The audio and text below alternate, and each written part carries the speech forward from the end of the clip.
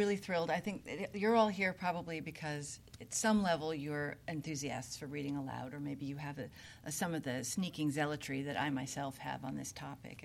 And I'm delighted to be able to evangelize to people of a similar view. And I hope that if you're not already a zealot, by the time you leave here this evening, you will be, and you will go out and want to spread the good news of reading aloud to the people in your life, to your children if you have them, to other children that you may know who are not in your family, and indeed to some of the older people in your life, perhaps your parents, perhaps your grandparents if they're alive.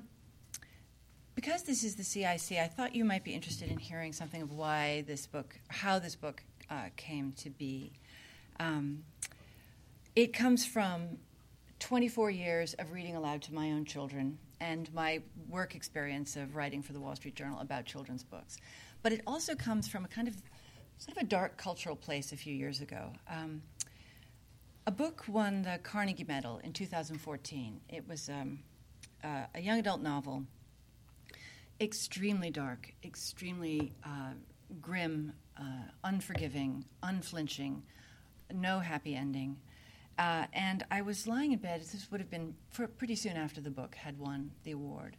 And I was lying in bed thinking, this is just so awful. You know, as a book critic, I see a lot of books that come through, and there are lots of wonderful, uplifting, engaging, creative, magnificent works of literature that are being created. But there is also some dark stuff that is dark in a specific way. And so there I was lying in bed thinking, I feel so bad about this book. Why is it that a book like this should be celebrated? Why is this what we're giving children? Why is this a good idea? So bleak. And, in that sort of musing way, I thought, well, what can I do? What is the opposite of that? What is the thing that is not that bleak worldview? And boom, into my mind came from the muse, perhaps from somewhere else, reading aloud. Like that was the single most nourishing, beautiful, sustaining, imagination-triggering, sort of delightful way that I'd spent time with my children in the previous 20 years. And I thought, there's something to be said here. There's something. It's not just a fun thing to do. There's a kind of generative quality to it. There's something extraordinary going on. I mean, I always felt when I was reading to my children that something big was happening. I didn't know what it was, and obviously sometimes it was kind of tedious, and you're kind of tired, and you don't really want to be doing it. But, there was this overlay of almost a transcendence. And so out of that epiphany, as it were, in bed that night, worrying about one young adult novel and thinking, what can I do? What is better? Came the idea to write an article for the Wall Street Journal. And in the summer of 2015, that article came out. It was called The Great Gift of Reading Aloud. And something very interesting happened. I've had a couple of viral articles, shall we say. This one was very, very unusual, that is to say, the response. It was 100% positive. Tens of thousands of people were sharing this article back and forth. And I thought, that's something.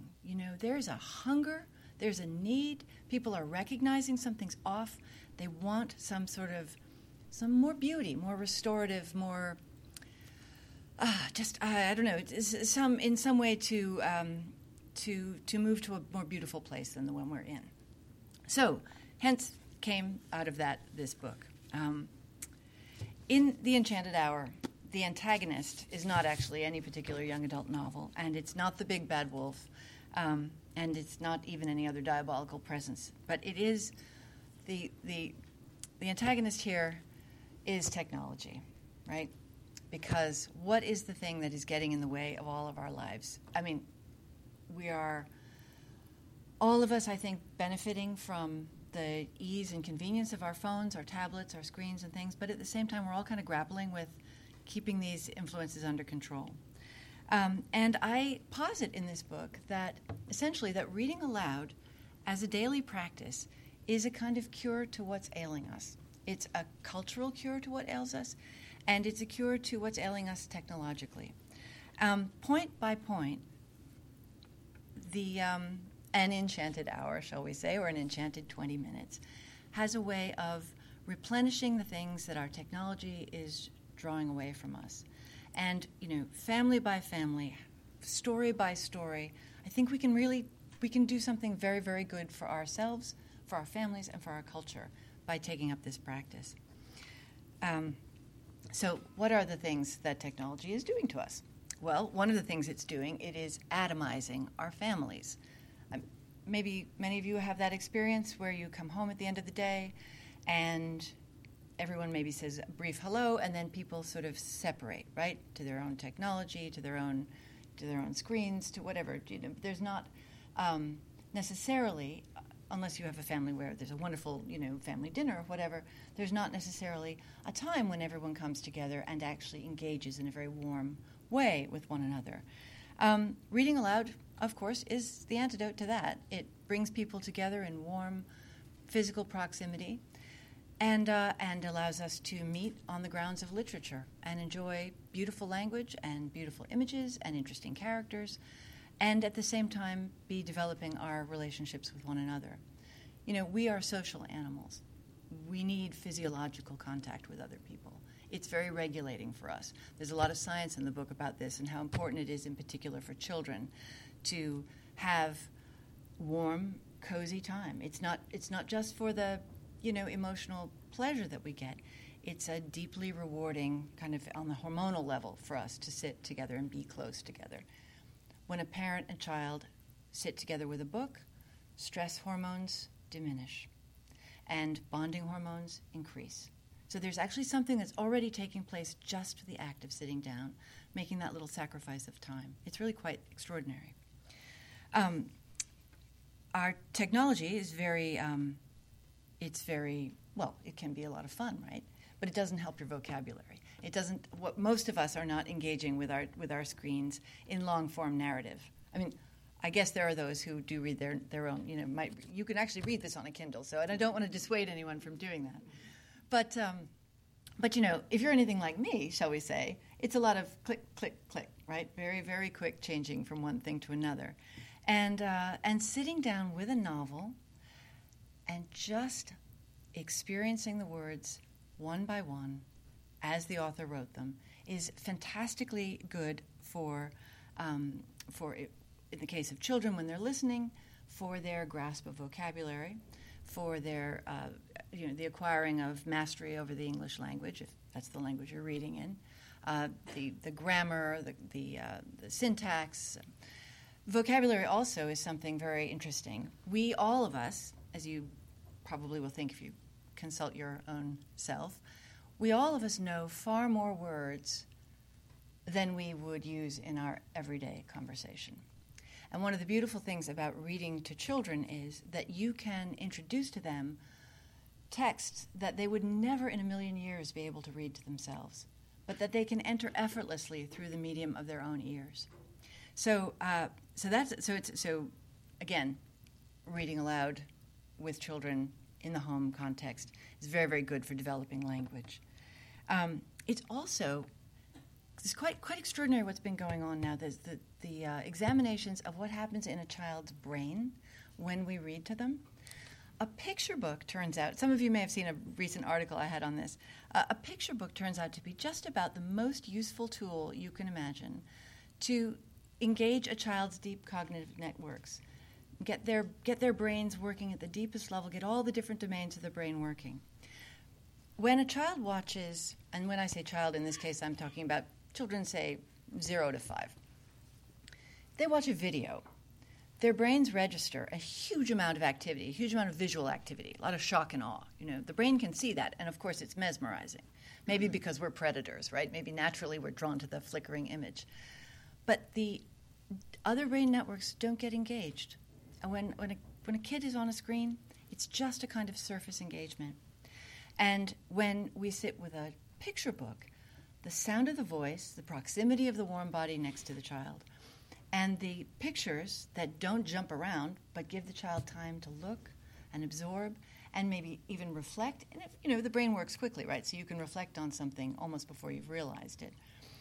And so all of this takes place. There's an example, the scientists I talked to in the book, actually doctors, use an expression they call picture books are, there is a Goldilocks effect with picture books. So if you just tell a story to a small child, it's a little too cold. they can follow the story, but doesn't light up their brains. If you show them a video, it's too hot, right? They can't make sense of what they're seeing. They don't have time to reflect on what they're seeing. But if you sit with a picture book, it is, as Goldilocks did with the third bowl, just right. So there's that. Hang on, I'm sorry, I've lost my place here. Yes, and the really important thing is that we are all losing our attention spans, right? They're getting shorter and shorter and shorter and shorter with technology. It's a widespread phenomenon, much observed. And for us as adults, you know, if we have a long attention span or not, that's really up to us to cultivate. We can probably fudge it if we can't really pay attention very well. But with young people, they absolutely have to be able to pay attention if they're going to function in school. And they have to be able to pay attention. They have to be able to follow a thread of an argument. They have to understand words that are being said to them. In the early grades in particular, most instruction takes place orally. So if a child comes to school never having had stories read to him, never having had adults spend considerable time engaging them in conversation, they're at a terrible disadvantage. And it's a disadvantage that whose effects are felt for many years in the future, unfortunately. There's a fascinating study out in Oregon that looked at the attention span persistence, as it's called, of 4-year-olds. And it's extraordinarily determinative, it seems. A 4-year-old who can follow the thread of something, who can focus and pay attention. Those children, their achievement at that age in paying attention correlates with their math and science scores at age 21, math and English scores at age 21, and also predicts whether or not they will graduate university by the age of 25. So there are real consequences if little children don't learn to pay attention. And one of the beautiful things about reading to them, of course, as many of you may know, is you sit down with a book, it's like a child magnet. You know, they'll come over and they'll squish in and they just want to be part of that strange magic that takes place, that transcendent experience. And, you know, most of the science in this book pertains to children, because that's what everybody's interested in, right? We're all interested in children, and everyone wants to make interventions that do wonderful things for children later in their lives. But there is a chapter devoted to, and there is some science now, about the effect of reading aloud on the older brain. You know, the young developing brain is very plastic, growing like crazy. The older brain maybe hasn't been exercised quite as much as it could be. And reading aloud is an extraordinary way to kindle memory, to assist in kind of speeding up sort of cognitive processes. There was one study in Japan of elderly adults who were given the task of actually doing the reading aloud, just reading a little bit of Japanese aloud every day for 6 months. And they reported, you know, diverse cognitive improvements. And we've also seen there are some extraordinary things with elderly adults in people who have dementia, Alzheimer's. You know, sometimes there's a kind of locked-in quality to that affliction. And there are reading groups in which people have reported just suddenly a person who's been completely silent for weeks hears a poem. There's an instance in my book about a Longfellow poem that was read. And suddenly, it's as though the gate opens and they're able to come out again for a little while and be themselves and remember things. And it's tremendously moving and beautiful. And so, you know, reading aloud as a lovely discipline, as a transcendent experience, is really just not confined to children. I mean, adults can read to each other, and reading to our elders is an extremely lovely way to connect. I'll say something else about that too. That one of the things that I think is very beautiful and helpful about a book as a medium for encounter is that, you know, there are lots of times in life when conversation is not easy. It might be, there's an example of this here. When my son was 14, we didn't have a lot in common in those years. Essentially, our conversation took this form. I would say, "How was school?" and he'd say, "What's for dinner?" Actually, he'd say, "What's for dinner?" But what we had in common then was we had books. We were able to sit in the evenings and I would read to him, and we would meet on this middle ground. And that's also true if people are in hospice. I mean, a lot of our conversation is tremendously forward-looking, right? What are you going to do next week? Where are you guys going? Or what are you thinking about this? Or I'm really looking forward to doing that. But if you're with someone whose future is foreshortened, there isn't a future to talk about, what do you talk about? One of the gorgeous things you can do is you can actually read with that person. And there's a story in my family, actually.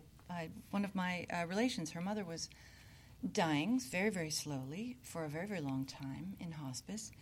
And she had retreated back to her native language, which was German, and also retreated in a kind of way. She held a baby doll, and it was not possible to find any subject that could really be talked about anymore. She wasn't really talking anymore. And so this relative of mine decided, on my urging, very happy about this, to read to her mother. And she found it was a German book that had, it was a baby development book, basically. So on the one side, on the left-hand side page was what is happening in mommy's body. And on the right-hand page was what's happening in baby's body. And she said that she went into the hospice where her mother had been lying unresponsive for weeks and weeks and weeks and weeks, holding the baby.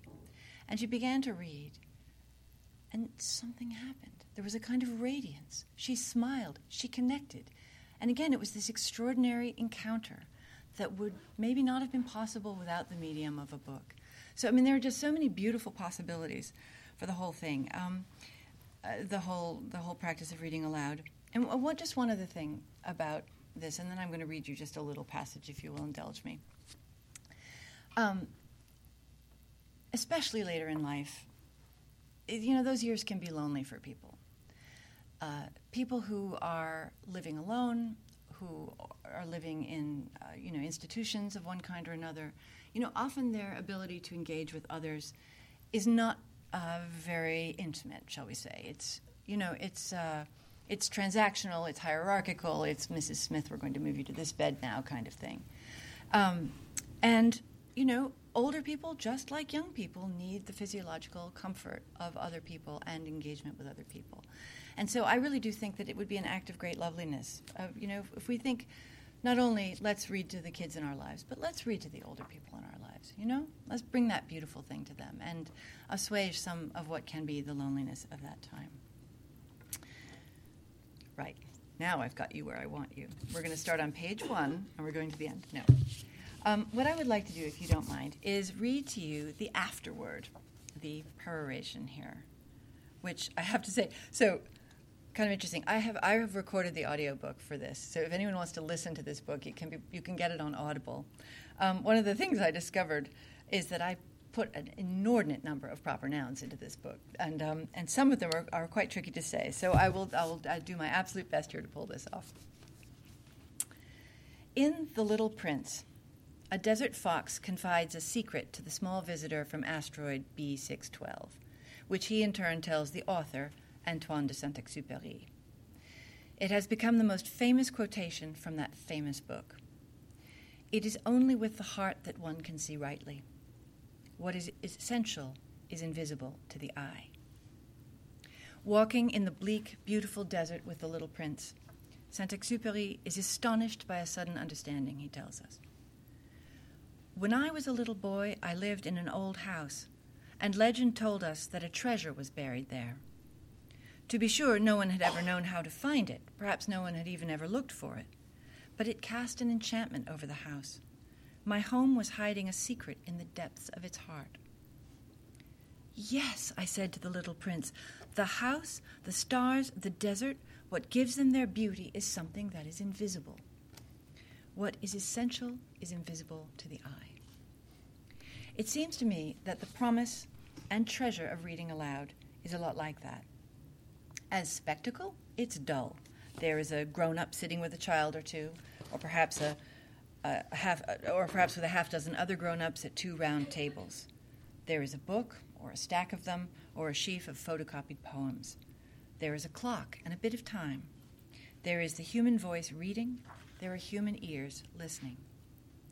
What makes the experience beautiful and essential, the richness of the emotional exchange, the kindling of the mind, the voyaging in imagination, the sharing of culture and pathos and humor is invisible to the eye. Yet its effects can be seen, and they are lovely. We live in a time of immense complexity, dizzying and dazzling sophistication that would seem to make a mockery of simpler ways and things.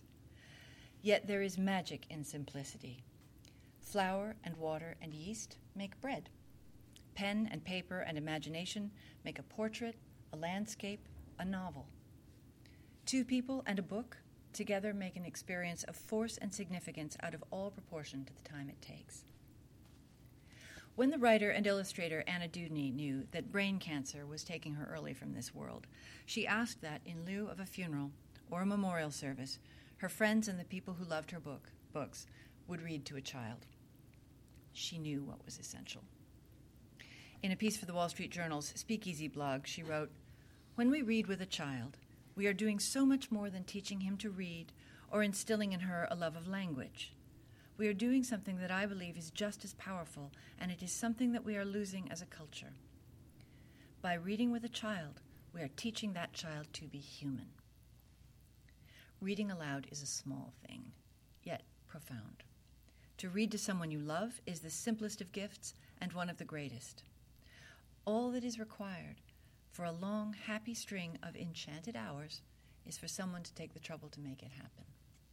Surely that is something we can aspire to do with love.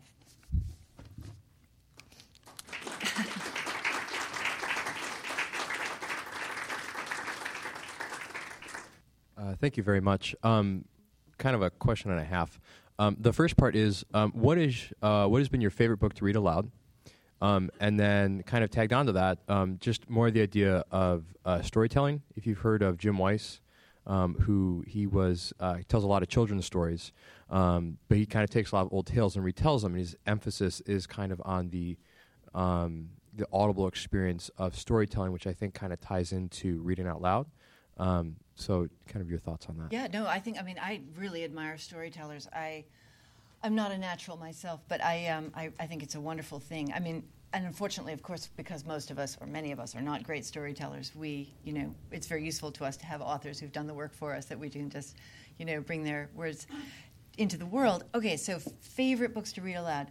I would say for pure ham purposes, like for doing goofy accents and things, there's just nothing like Charlie and the Chocolate Factory. It's just so much fun. In fact, I thought about bringing it tonight, and then I thought, nah, it's okay. I get a little carried away. I love to do Willy Wonka if it's a German accent, It's great fun. And then and my other favorite book to read aloud, one we've read sort of every couple of years in our family, is Treasure Island. I just think it's just it's wonderful, rich, dense, beautiful writing, fantastically exciting story. Nowadays everyone's very sort of concerned with the gender balance in novels, and one of the things I like about it, there are no women in it. It's just a good adventure story, and nobody's worrying about checking off any. And my girls loved it just as much as my son. So I would say those two books are my favorite to read aloud.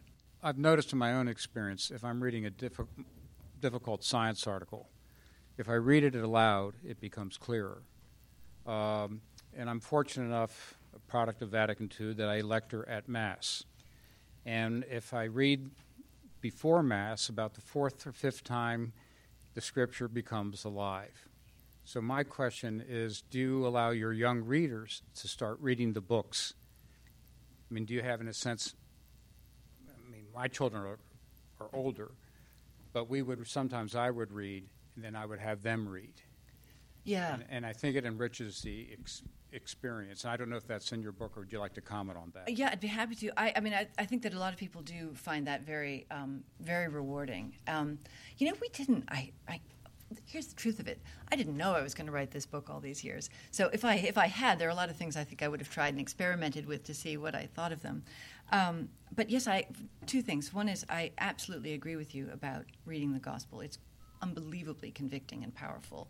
And in fact was, most writing, in fact, until the 10th century, I believe it is, all writing was meant to be read aloud. The word, in fact, contra Emily Dickinson, it was only considered to be alive if it was spoken. If it was just on the page, it was just a dead thing. You know, what's the use of that dead thing on these marks on the page? No, to your point about getting children to read aloud, I do think that is probably an extremely good idea. There was a Roman doctor in the 2nd century who actually prescribed lyric poetry as a health-giving tonic to his patients.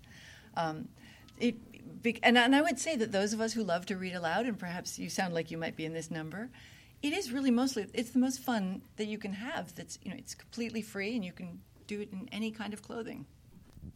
Oh, I was wondering if you could comment. Is there any relationship between children who are read to and their ability to write fiction when they're asked to write stories in school? I always felt like my daughter could do that because she knew how it was supposed to sound. Absolutely. Yeah, there's a very. I mean, the child who has been read aloud to understands story structure in a way that children who haven't just don't. They understand grammar and syntax. They understand vocabulary. They understand about excitement and climactic scenes. I hear this from teachers. They can always spot the children who've been read to. And the shame of it is, of course, that they can. In other words, that there's such a gulf between those who have access to the beauty of, the canon of English literature and those who don't. And by canon, I include lots of children's books in that, right? I mean, even Goodnight Moon, there's a lot that goes on in even a very simple text. And, and it's a grievous thing, frankly, that so many children are growing up without it. I mean, there's a children's book writer called Rosemary Wells who I talked to for this book, and she's a great supporter of the project and a wonderful evangelizer herself for reading aloud. And her line is, if everyone read to their children, we could what was the expression? We could narrow the achievement gap without spending another dime. And there's truth to that.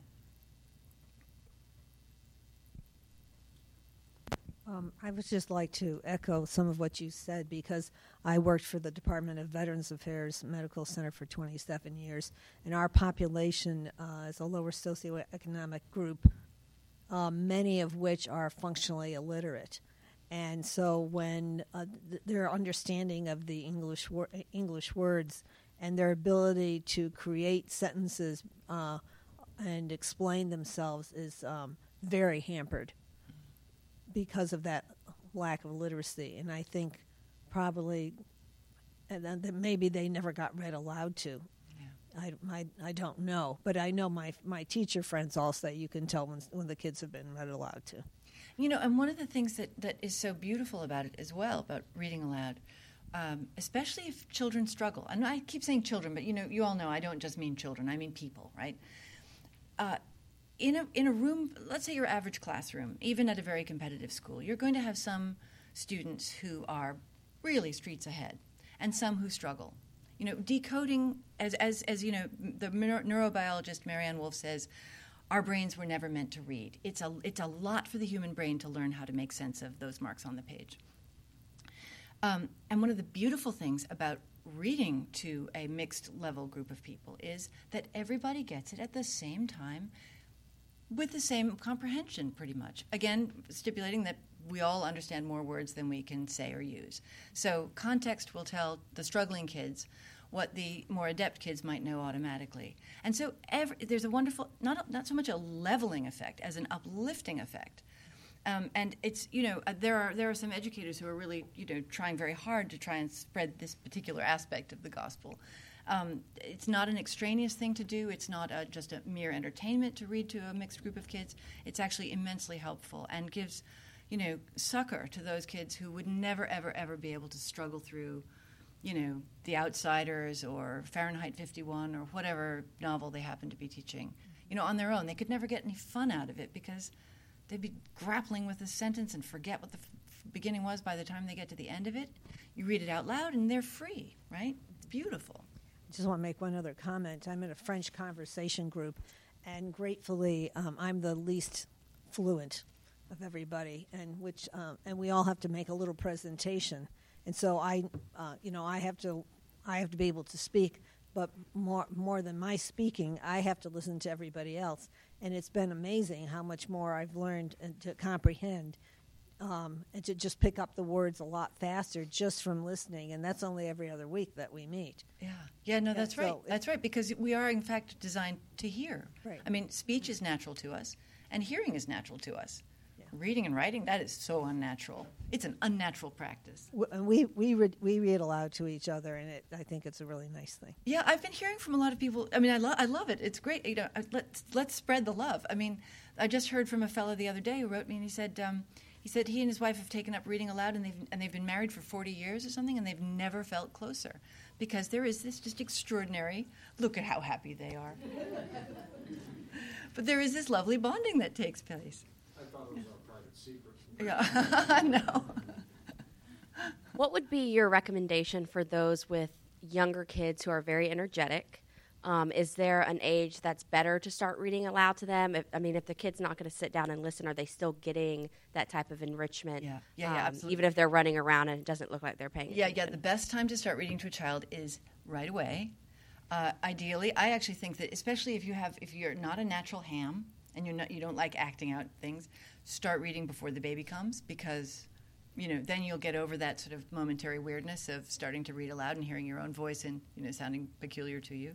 But yes, as far as children who run around are concerned, absolutely. I'm a great believer in letting children, within reason, obviously, just mill around if they need to. Some children will want to sit on a lap, right, cuddle right up close and be right next to you, and some just don't want to be touched that much, right? But children are people, right? They have different preferences.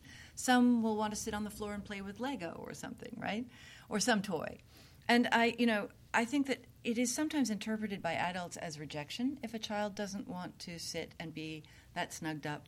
Oh, I see you're not paying attention to the story. Well, why will I bother, kind of thing. I've actually seen that happen. And it's regrettable because a child can still be achieving enormous benefits from the listening experience, even if they're not, sitting in the dutiful, suitable for 19th century portraiture manner while someone is reading to them. What's your opinion about the difference between listening to someone read aloud and listening to an audiobook or podcast? I'm thinking about adults in particular, and curious if you have an opinion about that or encountered any research about that. Yeah, I have, and I do, and I love audiobooks. I am not here to do down audiobooks at all. No, I think they're fantastic. My husband will tell you that they have transformed his life. He's deep into so much classic literature. It's not even funny. I hear it constantly going in the house when he's there, and I think audiobooks are a fantastic way, particularly for adults, to catch up on things they might not have read before, or to revisit old beloved books when you obviously can't always have the luxury of time sitting there. But I'll say that it's audiobooks, while wonderful, still come a little slight second to the live reading aloud experience for the reasons that I mentioned, right? The bonding and also reading aloud. When it's done well in a kind of cozy environment, it's a little like a fugitive work of art, like a ballerina on stage. She does her move and it's done. Or live music, someone plays the notes and then they're gone. But something has happened, and so in that sense, it's a richer, I think, exchange, certainly, reading aloud with another person. But you can't have everything, and audiobooks are wonderful as well for that. And actually, I've found just lately, one of the things I found very interesting is I will sometimes get an audiobook and then also get the printed book and go back and forth between the two. And if it's a really beautifully written thing, you get the beauty of the language is kind of released in different ways. The sound of a word is not necessarily the same kind of, I can't say tactile, what is it? Same sort of pleasure as the look of a word, but they each give a kind of pleasure. So I highly recommend that, by the way. And I interviewed a guy who's written the history of the audiobook, and he told me that our brains are not very good at remembering which way they heard a story. So that if someone toggles between the print edition and the audio edition, as I do, and presumably this would work also with the read out loud edition, you just remember the story, you remember the language, but you don't know where you saw which bit. Kind of interesting.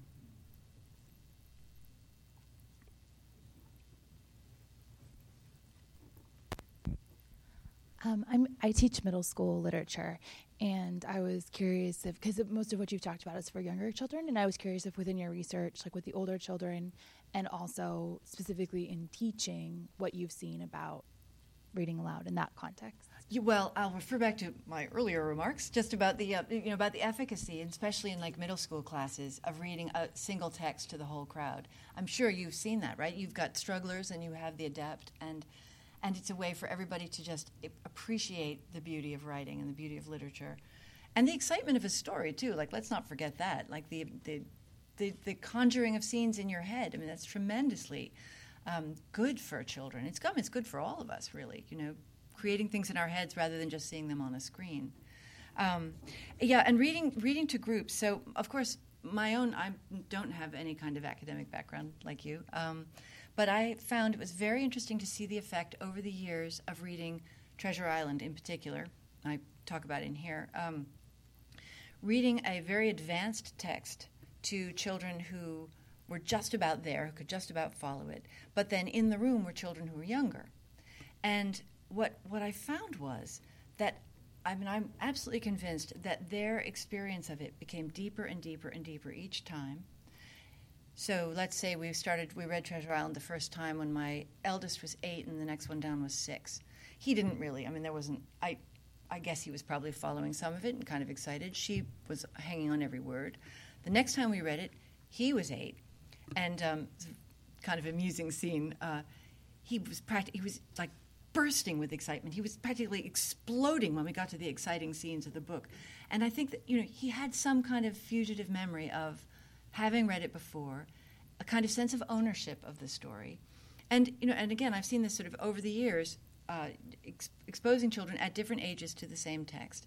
It's been, given them a very powerful experience, and also a sense of almost loyalty to the story, to the characters. They're part of our family, these Long John Silver especially. What a great villain that guy is, just the best. His pink, shining ham-like face, I think, is how Stevenson describes him. Hi, thank you very much for your talk.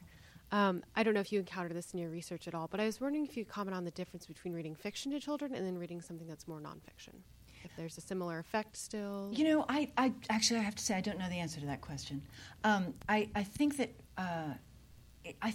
that's probably one for your academics, because, we as we know, some people, some children learn better orally, some children learn better visually. And when I think of nonfiction, I think of numbers and things like that. I know my own experience of listening to nonfiction. I'm perfectly capable of understanding everything, but I read a very, very grueling book called Bloodlands, which is about the history of Eastern Europe between Stalin and Hitler, and it's a book which tabulates the terrible, terrible loss of life. But terrible, terrible loss of life tabulated is numbers, and it was very difficult to keep track of 200,322 million. You didn't, when someone's reading a number, you don't know when the number's going to end. So it was very difficult, I found, for my mind to kind of cling to these things. I had to go and look at the real book. But so I don't know the answer to that. I would say also, though, that in the same sense that fiction out loud allows us to relax into the story and we don't have to put out any effort to take in a story. I would say if it's well-written nonfiction, that would work the same way. It sort of stands to reason, but I couldn't speak, for sure on that. Thank you very much. Thing that comes to mind, because for the past several years I've primarily been reading poetry, and I read it aloud to myself. Yes. Because the main thing I want to hear is the rhyme and the meter and such. Do you address reading aloud to yourself when you don't have other people around? I don't, actually. But interestingly, the book was reviewed by a woman who writes for the Sunday Times in London, and she was, like you, one of these secret read-aloud zealots who reads to herself. And I was so inspired by her example, actually, that I have been reading aloud to myself as well. And I think it's quite wonderful. It's quite extraordinary. And you do, and in fact, it hadn't occurred to me that I could get the pleasure of it without having people there, either under sufferance or happily listening to me read. A friend of mine says, reading aloud, if people will let you do it, is the most fun you can have. And there is that proviso, if they will let you do it. But I guess you found a way around that. Yeah. Just not caring. Do you do it in public, or do you read it at home? Like, I'll go to a bookshop and if I'm browsing poetry and just walk up and down the aisles. Yeah. That's great. You know what? This is the era where people are wearing weird little headpieces and talking to themselves all the time. No one looks out of place doing that anymore. Spent a bus ride from D.C. to New York trying to memorize a poem by Auden, so I was just reading it aloud over and over again. And all the seats around you were empty. Right. Yeah. Actually, you're reminding me of something, because I did. There was a. You know, this is my first book, and so I went through a lot of incarnations, and I'm now remembering things that had been in earlier versions, and I'd cut them out, and I'm like, no, come back. There was a time when I was at the airport with a girl, one of our daughters, who was, I think, probably 13 at the time, and her plane was delayed. She was going off to a summer camp, and I just wanted to. I was in the early stages of my zeal for writing this, and I thought, I want to engage with her in some bigger way. So for some reason, this turned into me calling up the Rime of the Ancient Mariner on my cell phone, and like leaning over and reading her the Rime of the Ancient Mariner, sitting in waiting for Air Canada. I mean, just as such a, and she took it very well. She kind of really enjoyed it, but it's an enormously long poem, and I hadn't finished it by the time she had to board. And I don't know if you've ever had this experience of being in an airport where you drop somebody off and then you walk back through the airport, so you're not actually traveling yourself. You're kind of the lone salmon going in the wrong direction as the stream is coming towards you. And I was so, thrilled and convicted by this experience of reading the Rime of the Ancient Mariner that I kept going. And I was declaiming, walking down, the cleaning people were walking past me a little bit. But it was quite exhilarating, yeah. So I think actually that's something we all should consider doing. I was going to follow on the last two comments. It seems from what you're saying that the ultimate experience comes from a story being read aloud that includes a sustained narrative. So that as your youngest child is obviously not going to be capable of that. They'd be capable of having, understanding repetitious sounds and things of that nature. So I guess maybe more so than narrative, because often poetry doesn't have narrative. It may have few images that seem disconnected, that it's a matter of evoking the emotional response and connection that's appropriate to the listener. For sure. And so that it would vary. I was thinking earlier, as if you had a child that was preschool, you would want to be listening to, some of the stories that you would be reading might be, in fact, short narratives. Others may just be, like Dr. Seuss, which just seems to be rhymes and images, but something that they can engage with, and the ear is trained for meter and all of those things.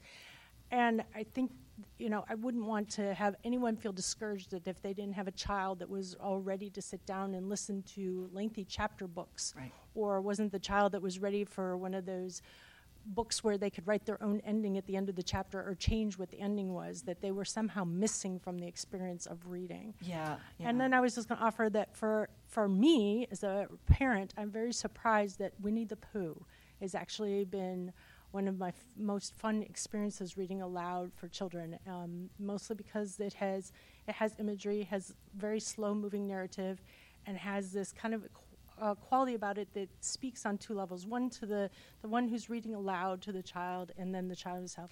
And plus it has an incredible ability to evoke laughter, which is then I know that I've actually succeeded. Yes, so. and it's funny, right? It's so funny, especially if you do the if you do accents or you do funny voices. Just the personalities of the characters are so distinct. Don't you find? Yeah. No, I think that's right. And I think your point about not creating any aura of intimidation about the whole experience is very important. I mean, you're absolutely right.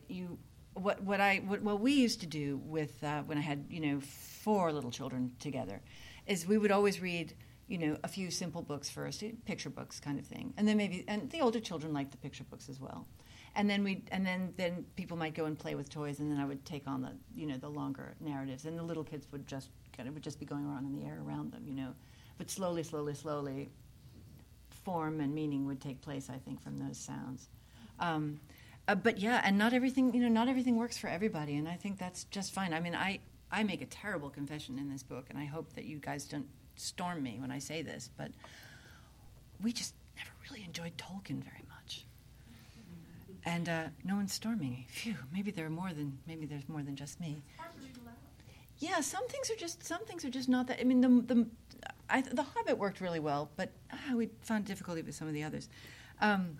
Yeah, in fact, and that's actually some of the things that read very well aloud tend to be more kind of, I want to say, nutrient-rich writing. You know, more. I mean, Winnie the Pooh is actually surprisingly nutrient-rich. You know, in terms of characterization and scenes and things. But there, I think that there are some chapter books that are written for quick consumption by the eye, and not really for the pleasure of the authors have not necessarily been careful to create something really very artistic with what they've written. We have an online question. Following up on the middle school teacher's question, what is your opinion about reading historical fiction to teach content versus just enjoying the story for the sake of the story? Well, that's interesting. I would say that you can read books for any purpose whatsoever. Do you know what I mean? I don't know that. I think it's a fine idea. I mean, just as we as adults might read historical fiction in order to enrich our understanding of a particular time period, why not do that with children? It seems to me a good idea. And reading, I mean, really well-written history, of course, is like a wonderful story in itself. His story, even. I don't see a distinction there. I think that reading for the enrichment of the mind and the heart and the spirit is the thing. It's the thing that it should be for. I do think that one of the things that is very very fruitful about reading aloud in the home context is that it's an opportunity for parents to supply things to their children that their schools might not necessarily be giving them. That might just be something as simple as Winnie the Pooh, which most American schools, I think, would probably not teach, or The Wind in the Willows, other wonderful stories. And that's so, in other words, you read them to your children, and that makes it part of their arsenal of imagery and language and ideas, and it's just something, another notch in their belt. But that can also be true of things like history books. You might want your children to be exposed to aspects of history that school might not ever consider teaching them. Or poetry, for instance. Poetry is, sometimes I think that there's the complaint that poetry is relegated to too small a portion of children's lives.